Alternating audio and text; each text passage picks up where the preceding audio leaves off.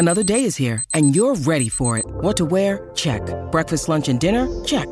Planning for what's next and how to save for it? That's where Bank of America can help. For your financial to-dos, Bank of America has experts ready to help get you closer to your goals.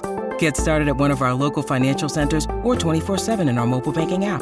Find a location near you at bankofamerica.com/talktous. What would you like the power to do? Mobile banking requires downloading the app and is only available for select devices. Message and data rates may apply. Bank of America N.A., member FDIC. When you need mealtime inspiration, it's worth shopping Kroger, where you'll find over 30,000 mouth-watering choices that excite your inner foodie. And no matter what tasty choice you make, you'll enjoy our everyday low prices, plus extra ways to save, like digital coupons worth over $600 each week. You can also save up to $1 off per gallon at the pump with fuel points. More savings and more inspiring flavors make shopping Kroger worth it every time. Kroger, fresh for everyone. Fuel restrictions apply. Hi, this is Dave Davies of the Kinks.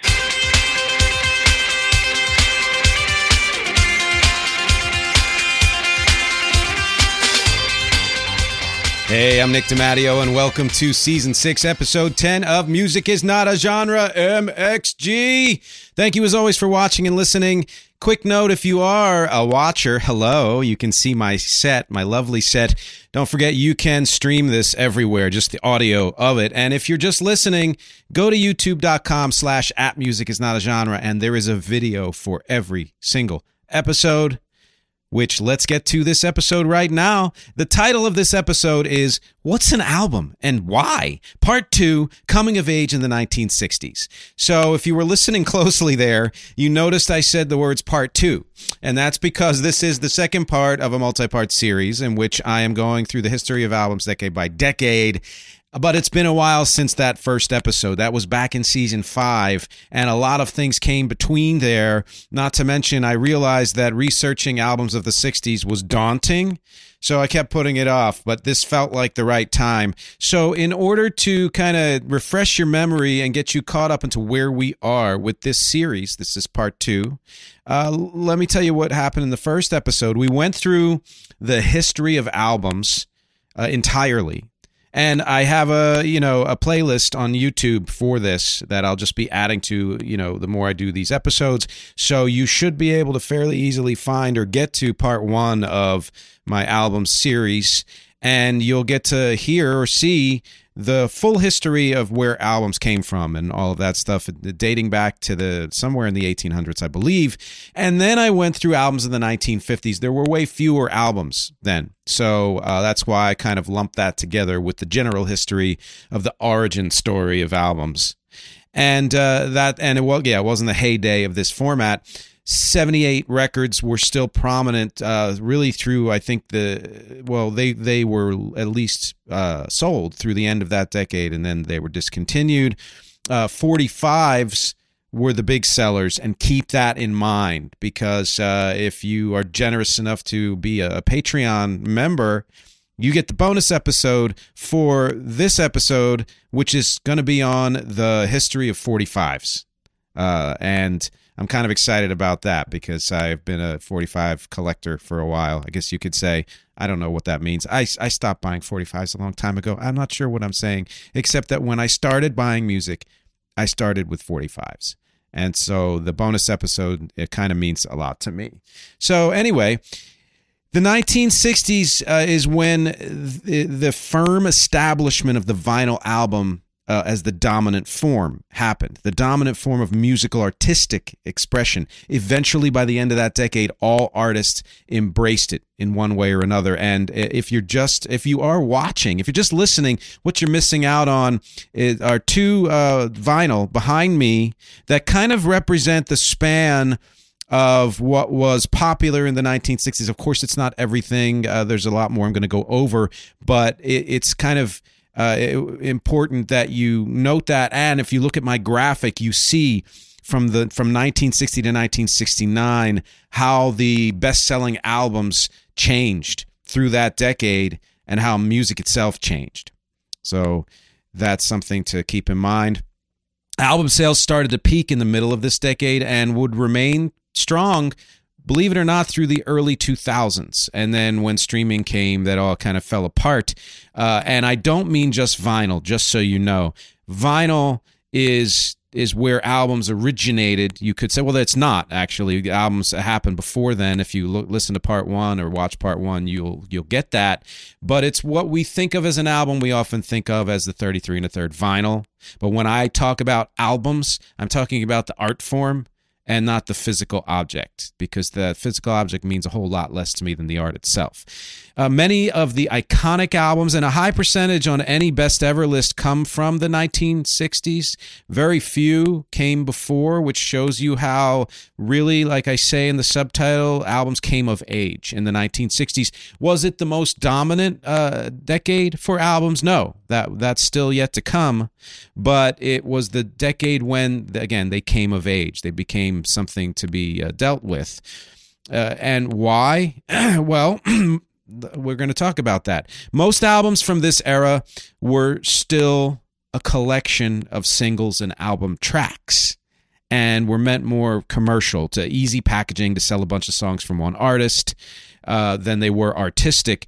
But the further development of the concept album, and of honestly just thinking of an album as more than just a collection of tracks, but as a carefully curated sequence of songs, a collection of songs, its true birth as an artistic consideration, that's what happened in this decade. Yes, there were people thinking about that in the 1950s, but globally, and as far as artists across all genres are concerned, it really took hold in the 1960s.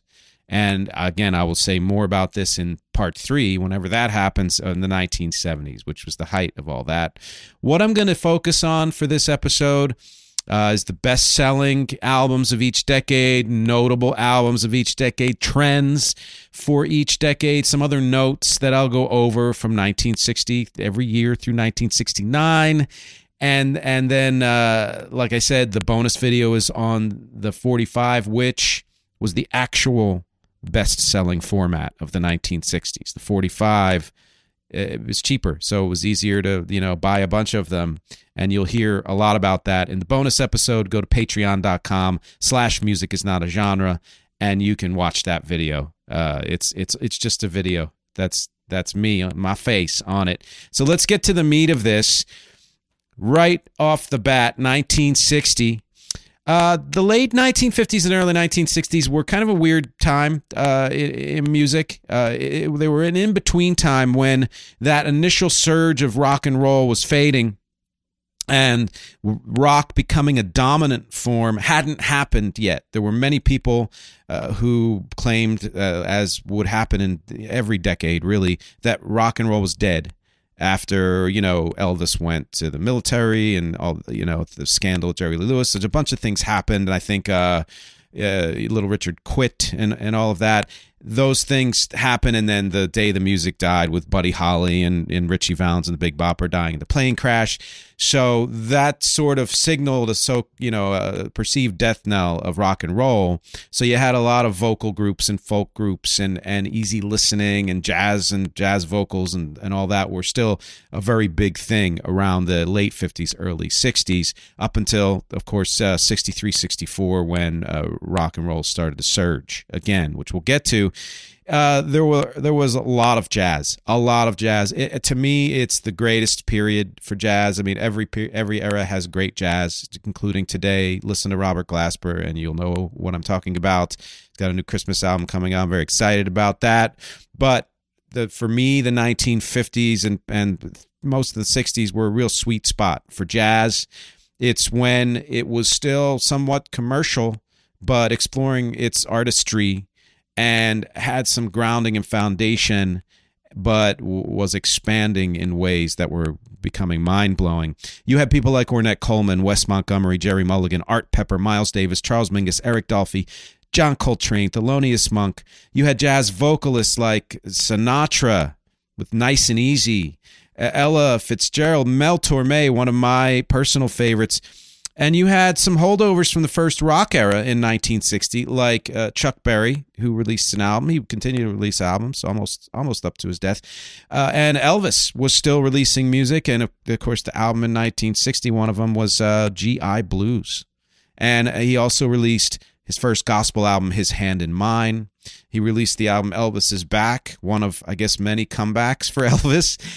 There was soul music like Ray Charles. There was folk and folk rock like the Everly Brothers, who released 2 albums in 1960. I'm going to talk about the frequency of album releases a little bit later on in this episode.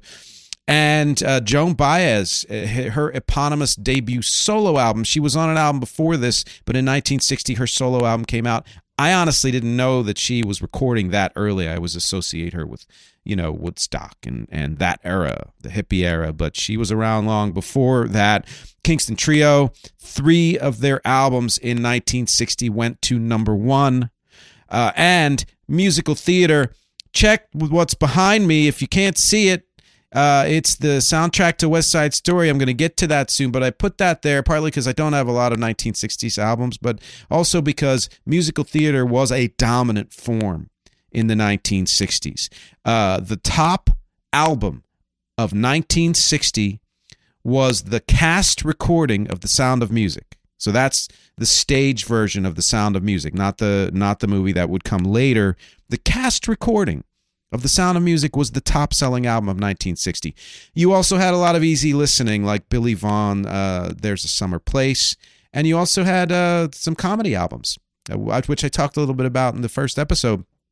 Bob Newhart was big then, and I think, was it The Button-Down Mind? I don't know if that was 1960, but look it up. That was something that did hit the charts. That was on the top, I believe. A lot of what I'm mentioning, other than the jazz artists, which notable, very notable, I'm mentioning a lot of the ones that went to number 1 during that calendar year. Hello, Pantheon Podcast listeners. Christian Swain here to tell you more about my experience with Raycon earbuds. Our family now has 3 pairs of Raycon earbuds around the house, and my wife just grabbed a pair of the Headphone Pros to replace some headphones from a company that was double the price.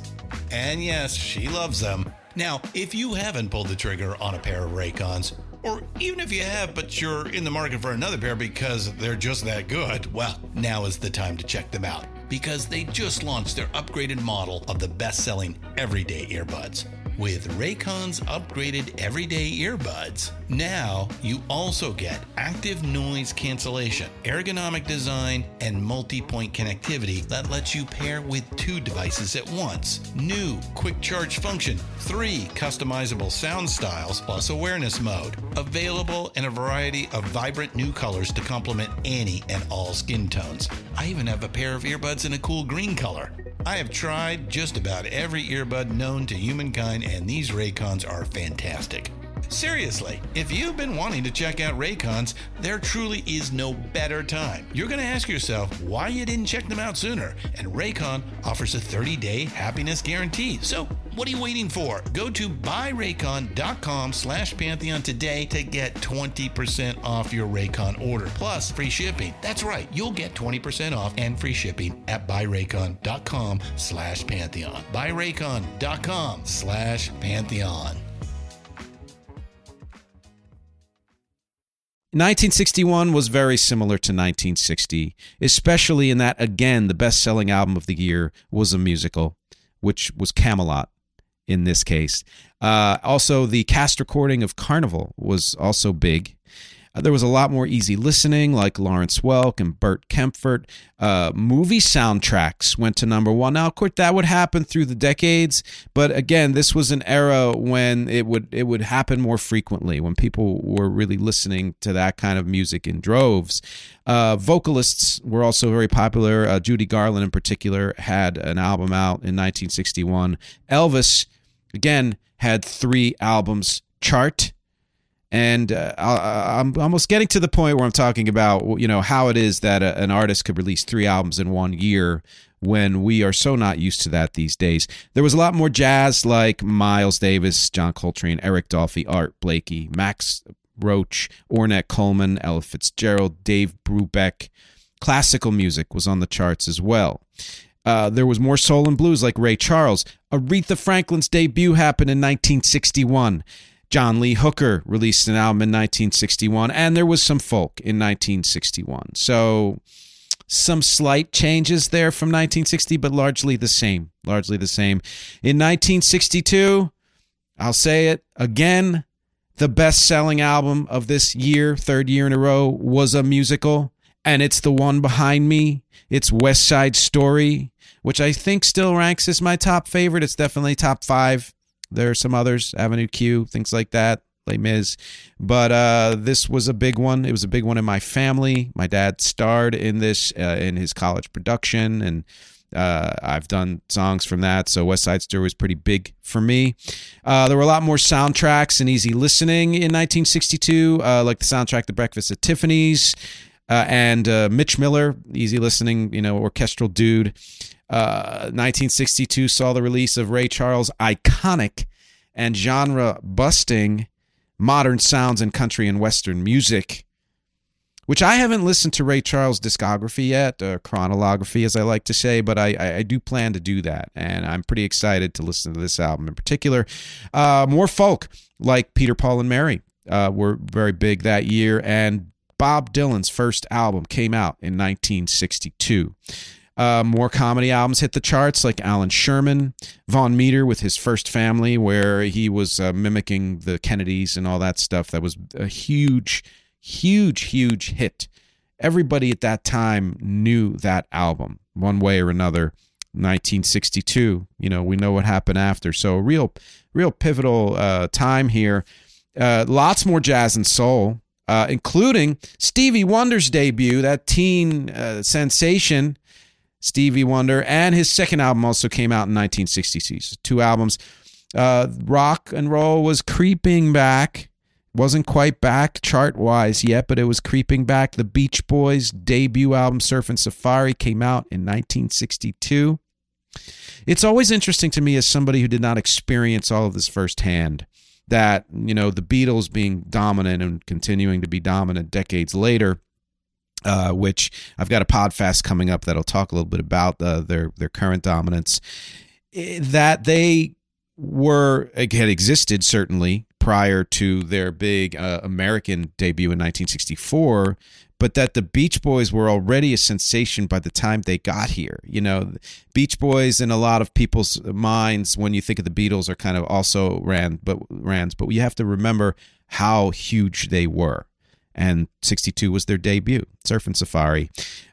We start to see more African-American artists make more of a chart impact and more of an artistic impact outside of jazz and blues and soul. They would infiltrate the pop charts and the rock charts. And this is important because I talked about this a few seasons back, where I said all music is black music, and I might have had a qualifier there of a date, but I'm pretty much stand by that any music that we hear today that was created in the last 100 years at least is somehow comes from black music culture.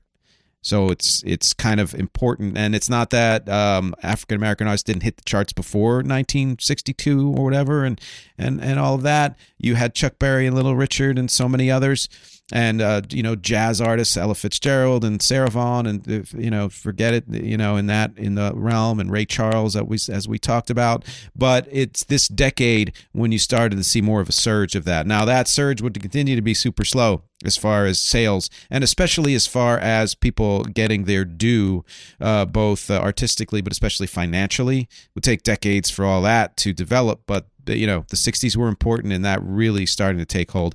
1963, again, top-selling album was West Side Story. It was a sensation. What could I say? I mean, it was a huge sensation. It's something to remember and to keep in mind.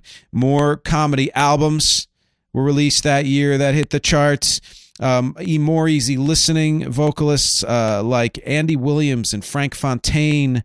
There were more albums from Stevie Wonder and Peter, Paul, and Mary. There were tons more jazz. I tried to find a jazz vinyl in my collection, and the only ones I had were either from the 1950s or well beyond the 1960s, so that didn't work. And of course, 1963 sees the release of the Beatles' debut album, Please Please Me, and then also following that up with the Beatles in 1963. Now, these were the British albums.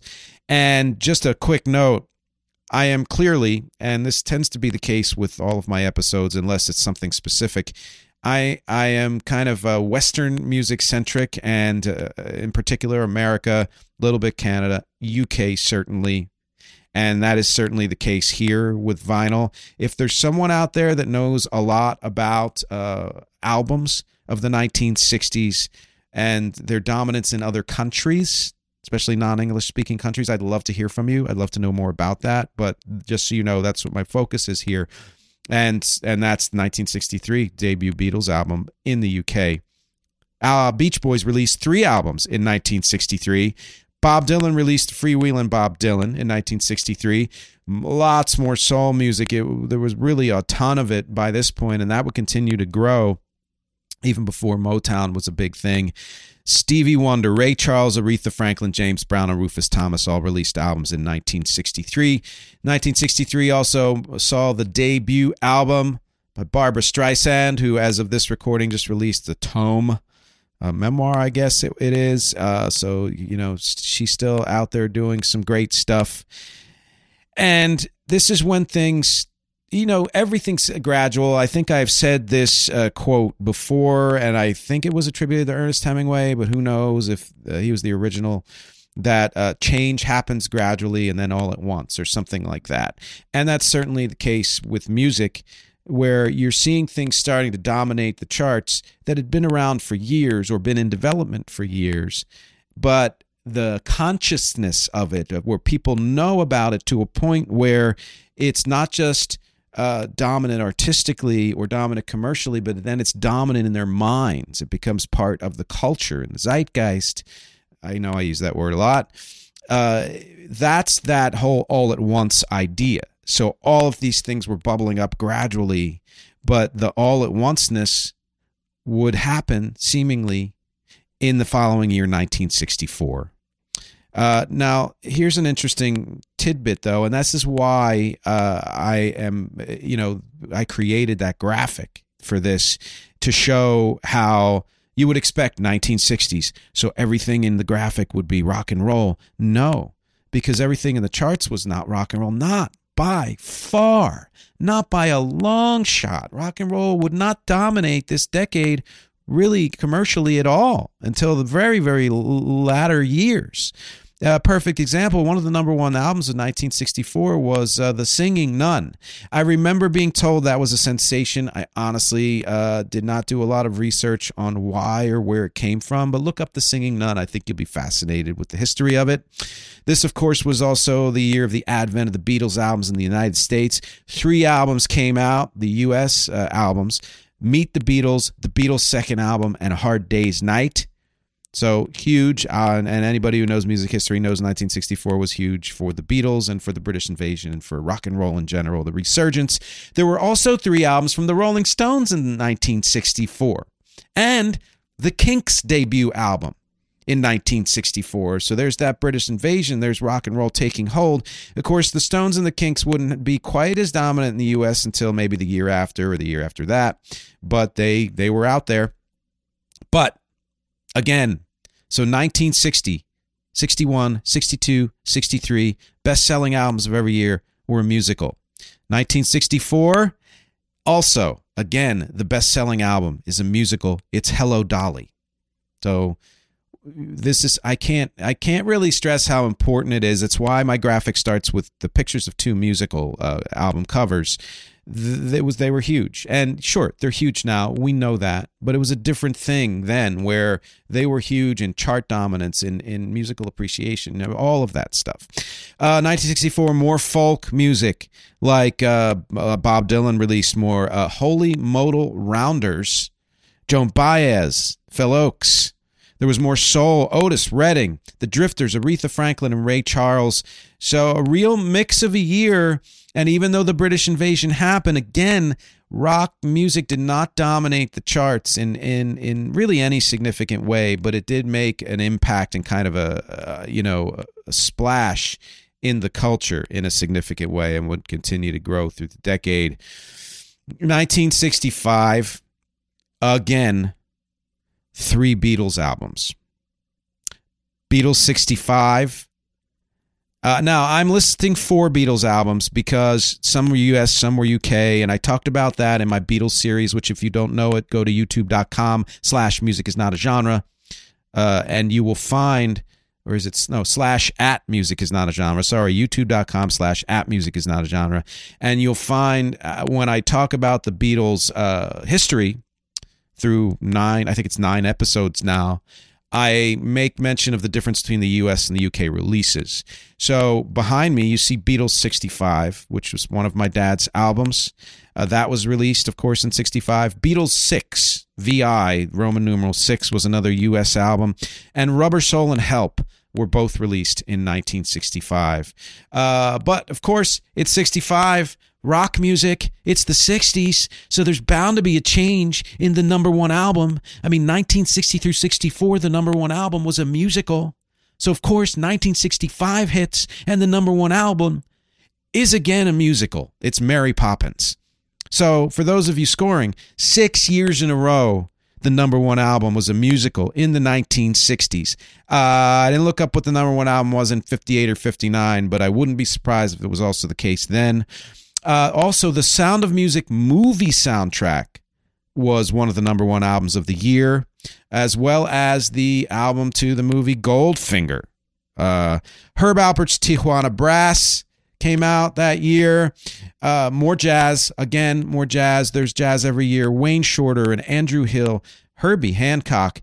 Now, what you're hearing are names which start to seem more like the future of jazz, as opposed to, and you heard that a little bit with Miles Davis and all that, or the presence of jazz in the 60s, but these are people like Herbie Hancock wouldn't super dominate until the 70s and 80s, and you're hearing these jazz artists really branch out, getting into more avant-garde jazz and things like that in the 60s, which is significant because that was what was happening in other forms of music as well by 1965. 65 also saw the debut album by The Byrds, and Dylan's album Bringing It All Back Home, and Highway 61 Revisited. So 2 albums for Dylan, and the debut of one of my favorite bands, The Who.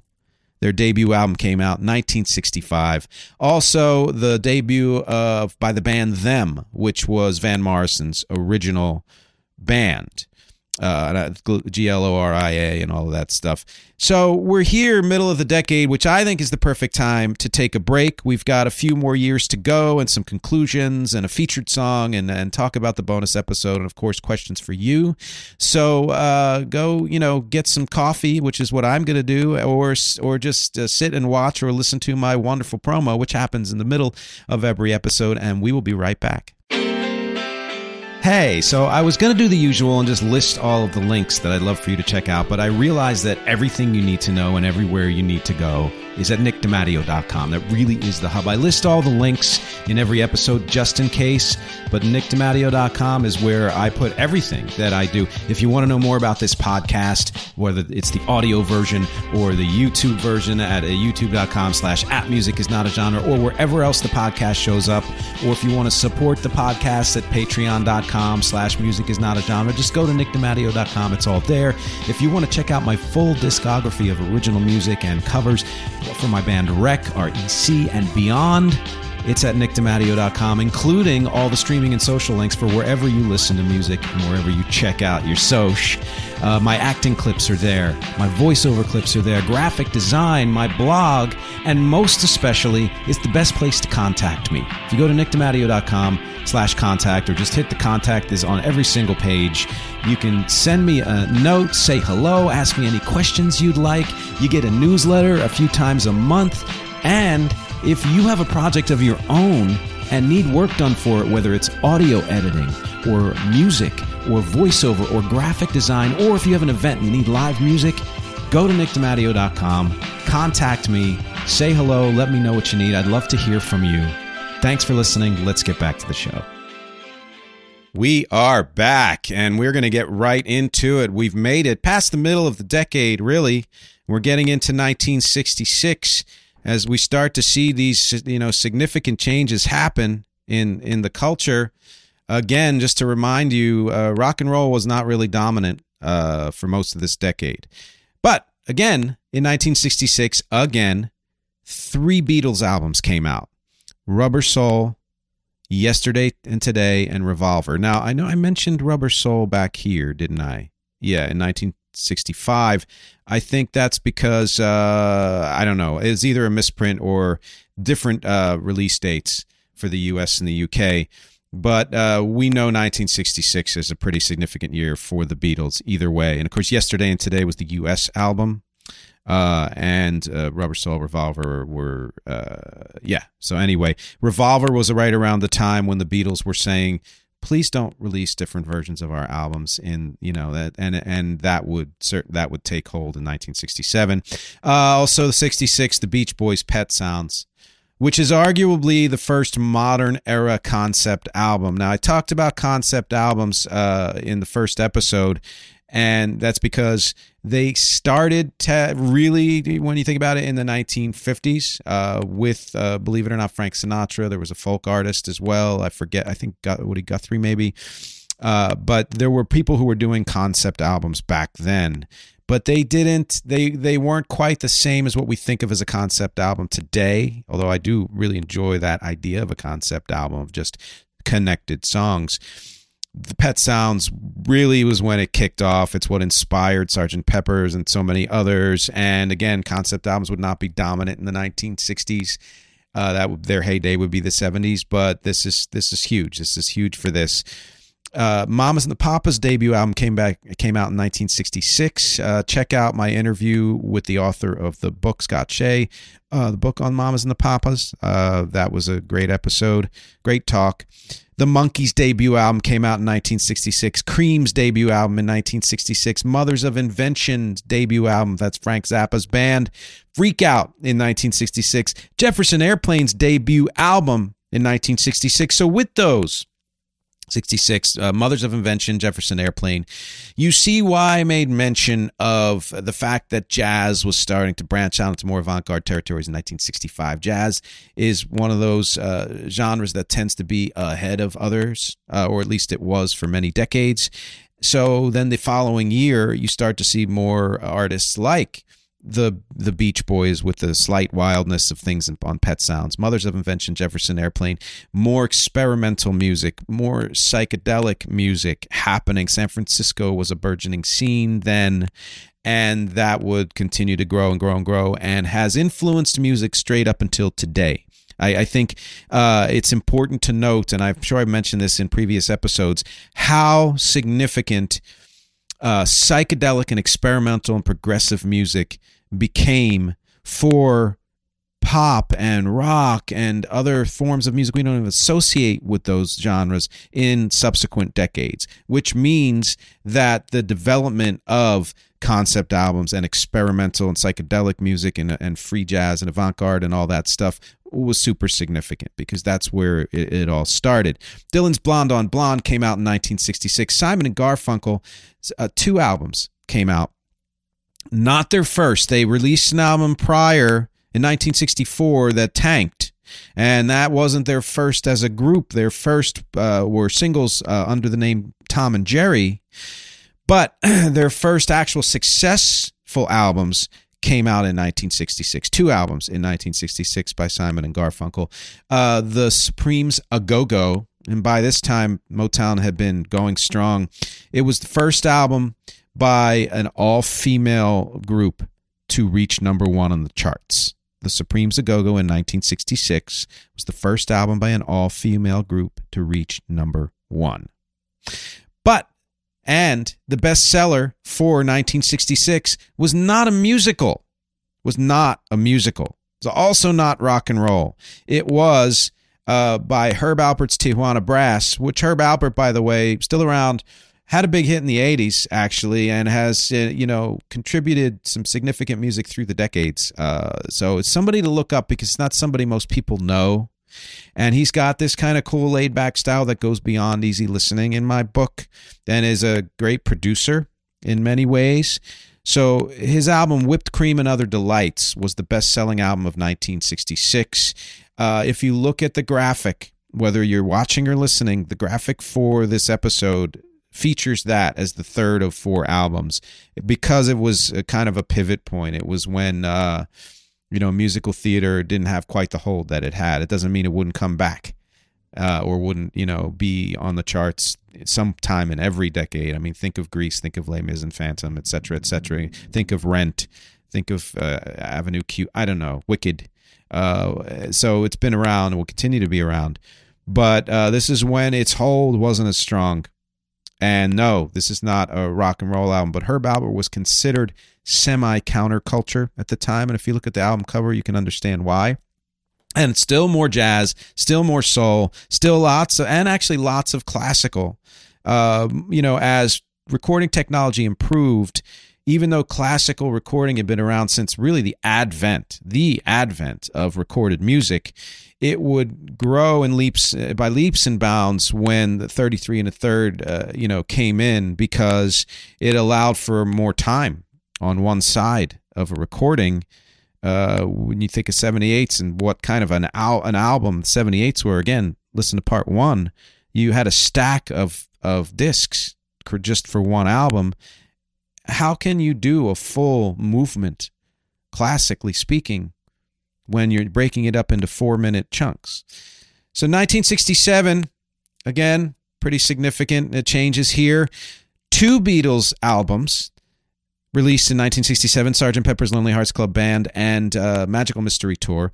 When we do our Beatles show, and I don't mean just gigs, I mean the show where there's a script and everything, one of the lines is, the London Times said Sgt. Pepper's was like a definitive for the West moment in the history of Western civilization or something like that. And we still talk about it. And no, it wasn't the start of concept albums, but it was the start to me, of other bands considering them viable both artistically and commercially.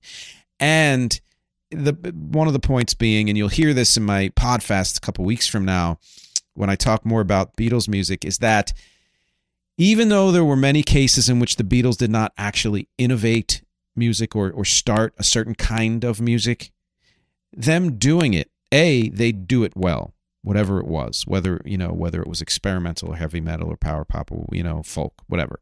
But B, them doing it kind of validated it for the rest of the world in many ways and spurred other artists to do the same thing. And I'm sure the Beatles would be the first people to give credit to artists who did it before they did it. But let's be honest, their impact for, integrating the different kinds of music into what they did was super significant and still is. 3 Monkees albums were released that year, More of the Monkees, which #1 album of the year. So I do call the Monkees rock and roll music. Of course, they were pop as well, so maybe power pop, I don't know. And I respect them more than, you might think. I am not the kind of person who says the Monkees were better than the Beatles. That's a contrarian. But I will say that the Monkees did significant music and did good music many, many years beyond what we remember, maybe. That they had the top album of 1967, so they rank as the first, I believe, as the first #1 album of the year, chart-wise, sales-wise, in 1967 to be rock and roll. So, which makes sense. They're more palatable, than other rock and roll acts, so easier to, for the masses to love. They also released Headquarters, Pisces, Aquarius, Capricorn, and Jones Limited. So those are the 3 Monkees albums. Jimi Hendrix's debut in 1967, Are You Experienced? More Beach Boys came out. The Bee Gees' first international album, which watch my episode or listen to it on the Bee Gees. It's one of my most popular episodes of Music Is Not a Genre.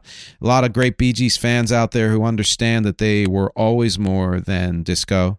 And, this wasn't their first album, but it was their first international album, and it was a hit. It was a big hit. The Doors' debut and second album came out in 1967. Velvet Underground's debut in 1967. Sly and the Family Stone's debut this year. Very clearly, 67 was the year that rock and roll finally took hold of the charts. That, in fact, the only non-rock #1 album of the year, album to go #1 at some point, was the #1 album of the year, Herb Alpert's Whipped Cream and Other Delights. Every other #1 album was a rock and roll album.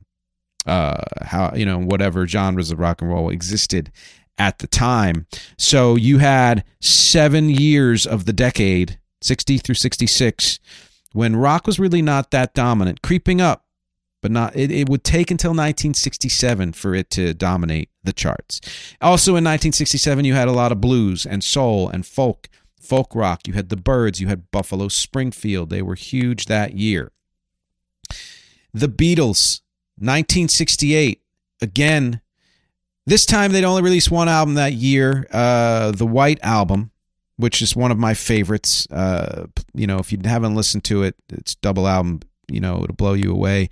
And was, ironically, very significant regarding album art, because there were no pictures. It was white.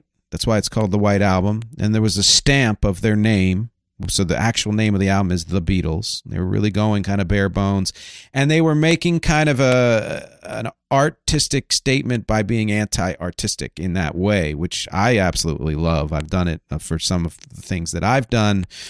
But up to this point, you didn't have, it was around the middle of the decade when artists start to consider the album cover as a work of art in its own right. It's not that there weren't considerations about album covers prior to then. I mean, part of it is just for sales. You had to put just the right picture and the right mood and atmosphere of, Frank Sinatra leaning on a table or whatever it is, to get the message across of what the album contained and to entice people to buy it.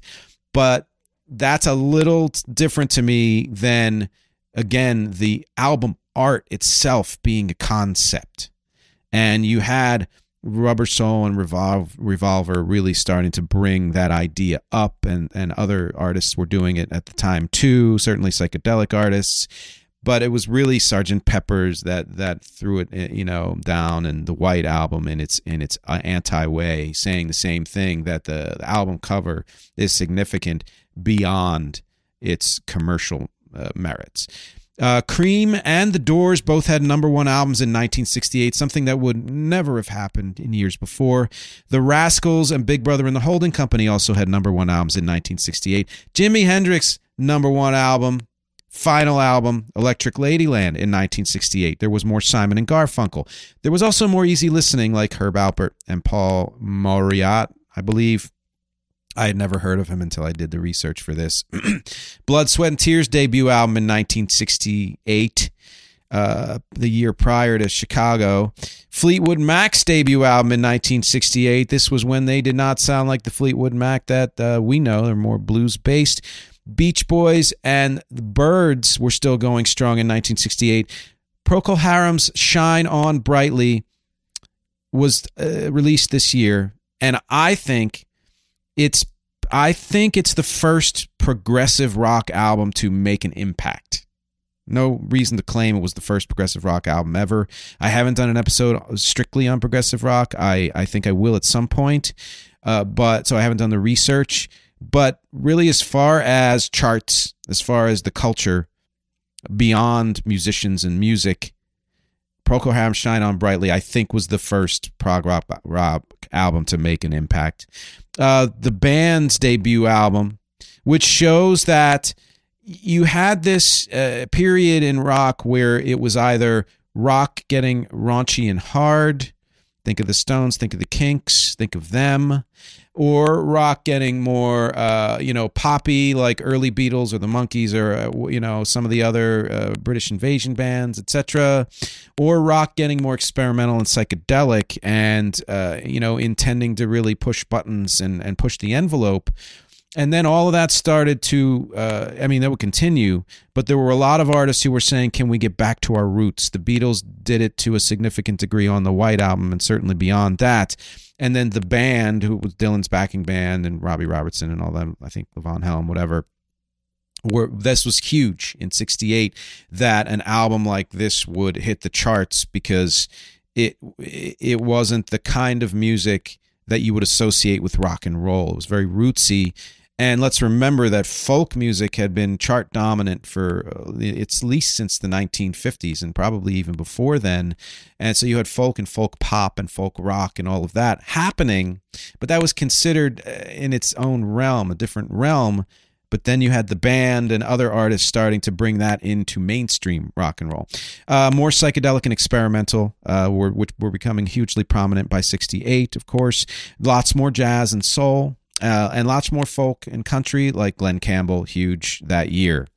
And let's get to the final year of this decade, 1969, the best-selling album of the year, which you may want to say, and I don't know this for sure, but I think it's probably true, that even though 1967 saw the first year when a rock and roll album was the bestseller for the year, that was the Monkees.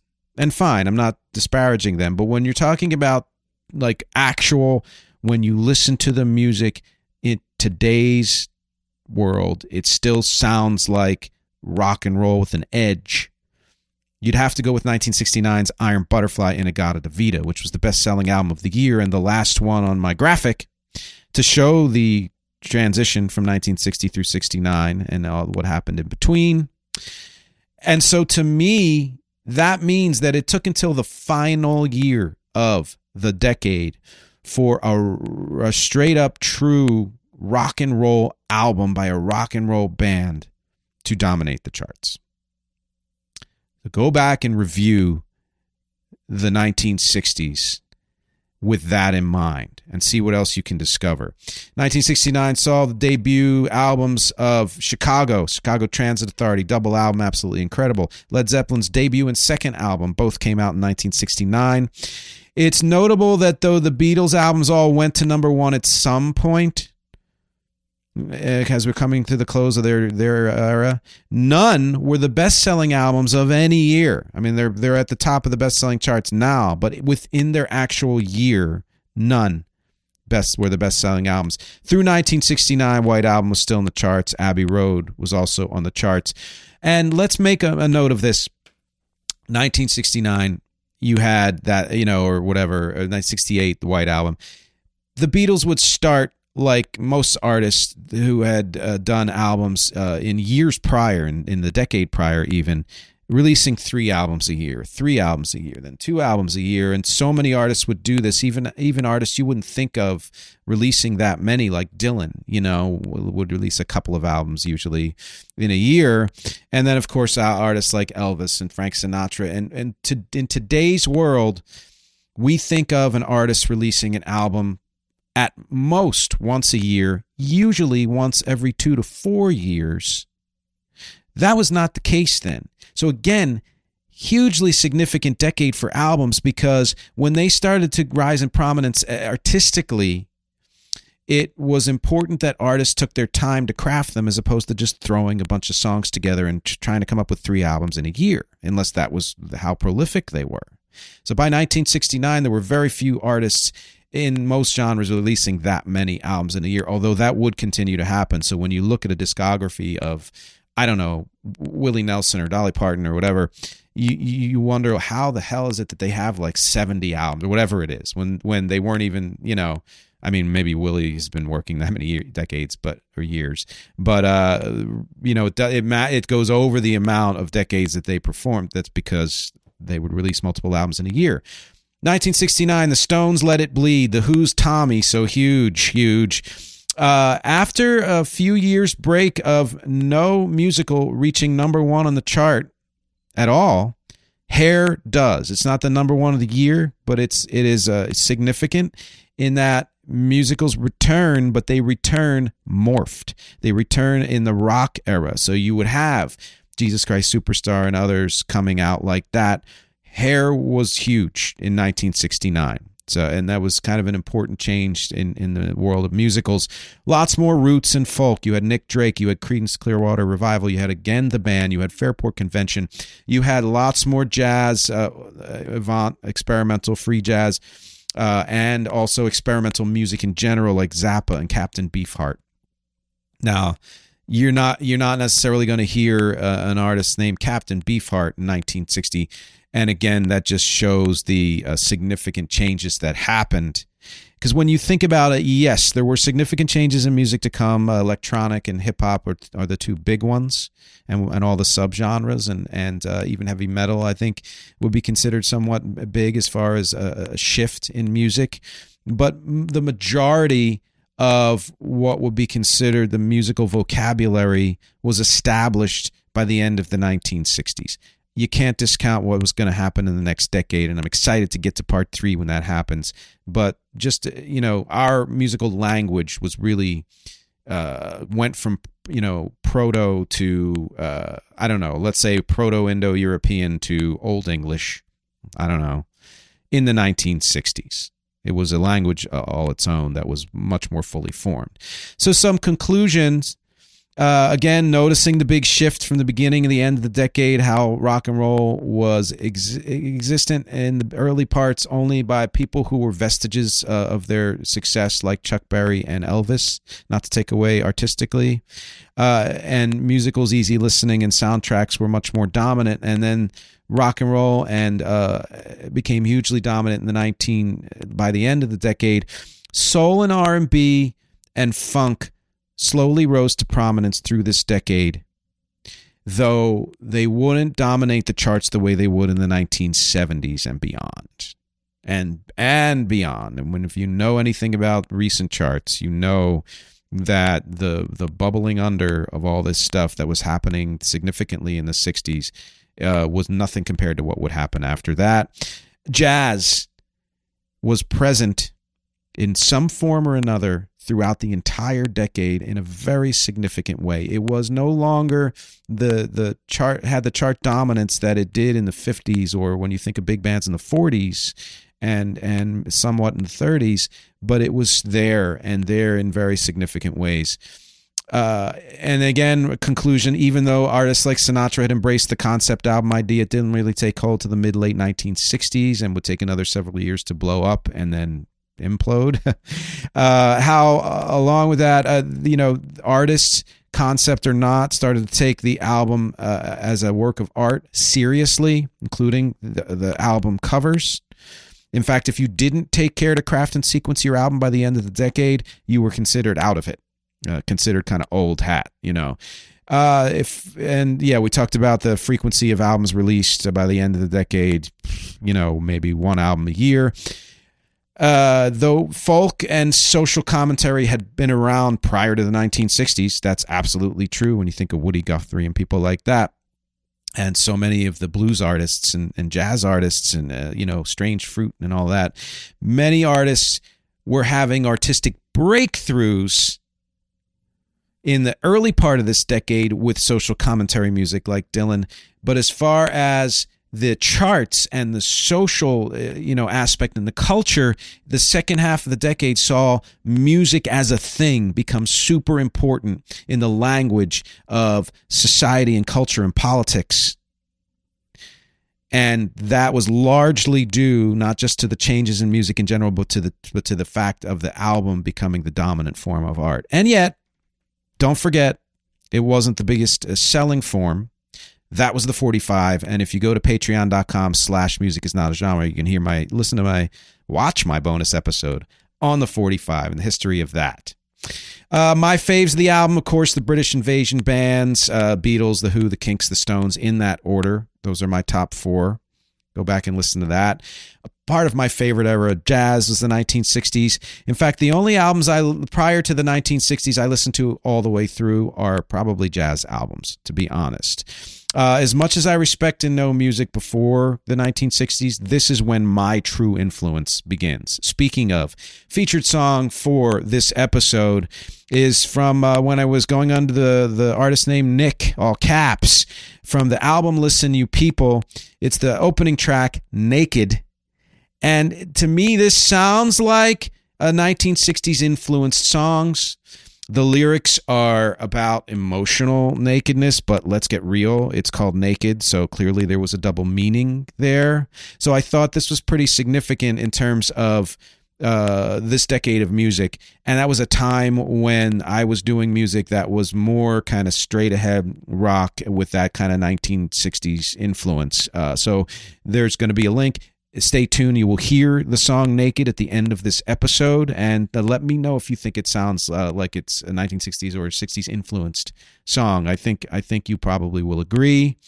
This song was featured on the local station when it was still doing rock in Philly, WYSP. It's now a sports station. It was one of the huge rock stations at the time. When it came out, it was played after the Rolling Stones played in the arena in Philadelphia. The radio station came on, and my song came on because they were doing like a best of local music show. Again, one more note. This episode will conclude very soon with the featured song, but please go to patreon.com/musicisnotagenre if you want to see the bonus episode on 45s, on singles. Questions: what are your favorite albums of the 1960s? What are your favorite albums? Do you feel like this was the heyday of albums, or was that yet to come? I want to know everything that you're thinking and feeling about this episode and beyond, because as always, my objectives here are music, conversation, and connection. Thank you as always for watching and listening, and I will talk to you next week.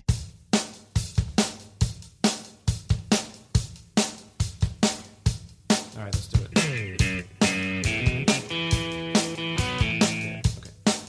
Keep going. 3, 4.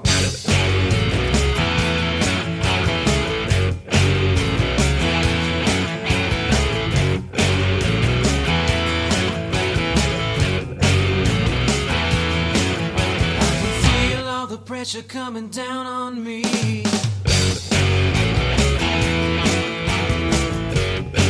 I'm alright. Yeah, I think I'm alright. I'm alright. But if it's getting too tight, I'll get naked. Naked.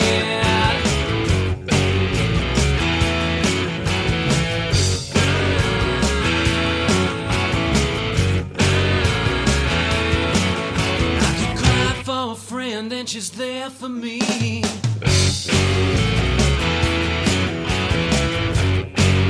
are you? I wanna know you too. You know what to do when it's getting to you. You get naked, naked. Give it up, come on, you don't need it. Naked. Strip it down, come on, let me see it naked. My friend Mary, she comes to me, soothing my bit lip with a cup of tea and sympathy. She says you can't do that to yourself, you just gotta let it be. I like it when she opens up to me. That's when we strip naked. Show me how it's supposed to be. Naked, yeah. You wanna feel what you never see. Show me.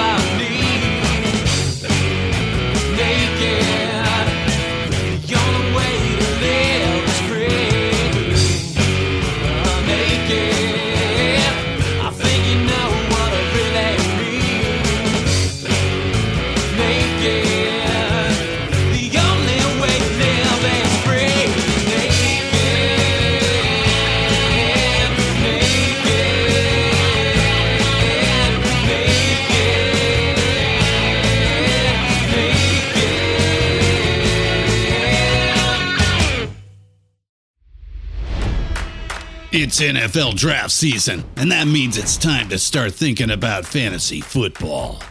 FantasyPoints.com features industry-leading experts and prognosticators using proprietary hand-charted data to help you score more fantasy points. FantasyPoints.com is the place to go for whatever kind of fantasy football you play. Whether you play fantasy football, daily fantasy sports, or do a little bit of everything, Fantasy Points has the meticulously researched content to guide you to victory.